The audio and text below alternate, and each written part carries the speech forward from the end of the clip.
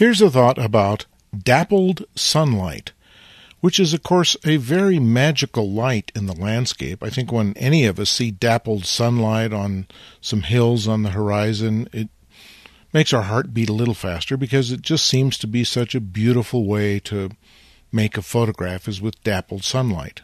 As compared, for example, to gray, featureless clouds, which can be sort of bland, and harsh sunlight, which can be sort of harsh, particularly in blasting out highlights or destroying contrast in the shadows.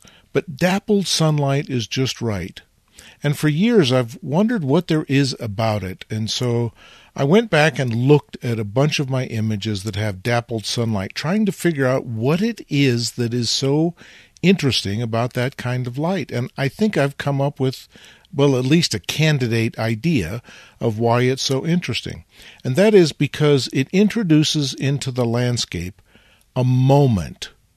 Dappled sunlight, we know, comes and goes.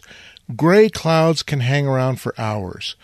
Bald skies can hang around all day.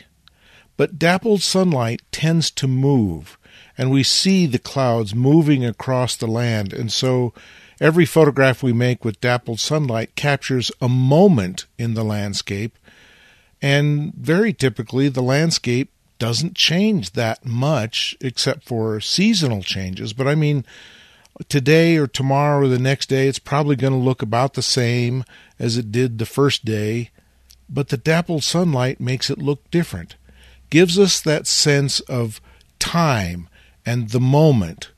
And whenever we can introduce that into a still photograph, I think we've done something good.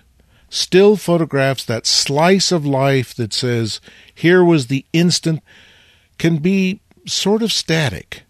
And so when we can show things that include movement, it becomes a more interesting photograph, be that dappled sunlight or wind or crashing waves or the motion of water or anything that gives us a sense of time passing, maybe even a long exposure, for example.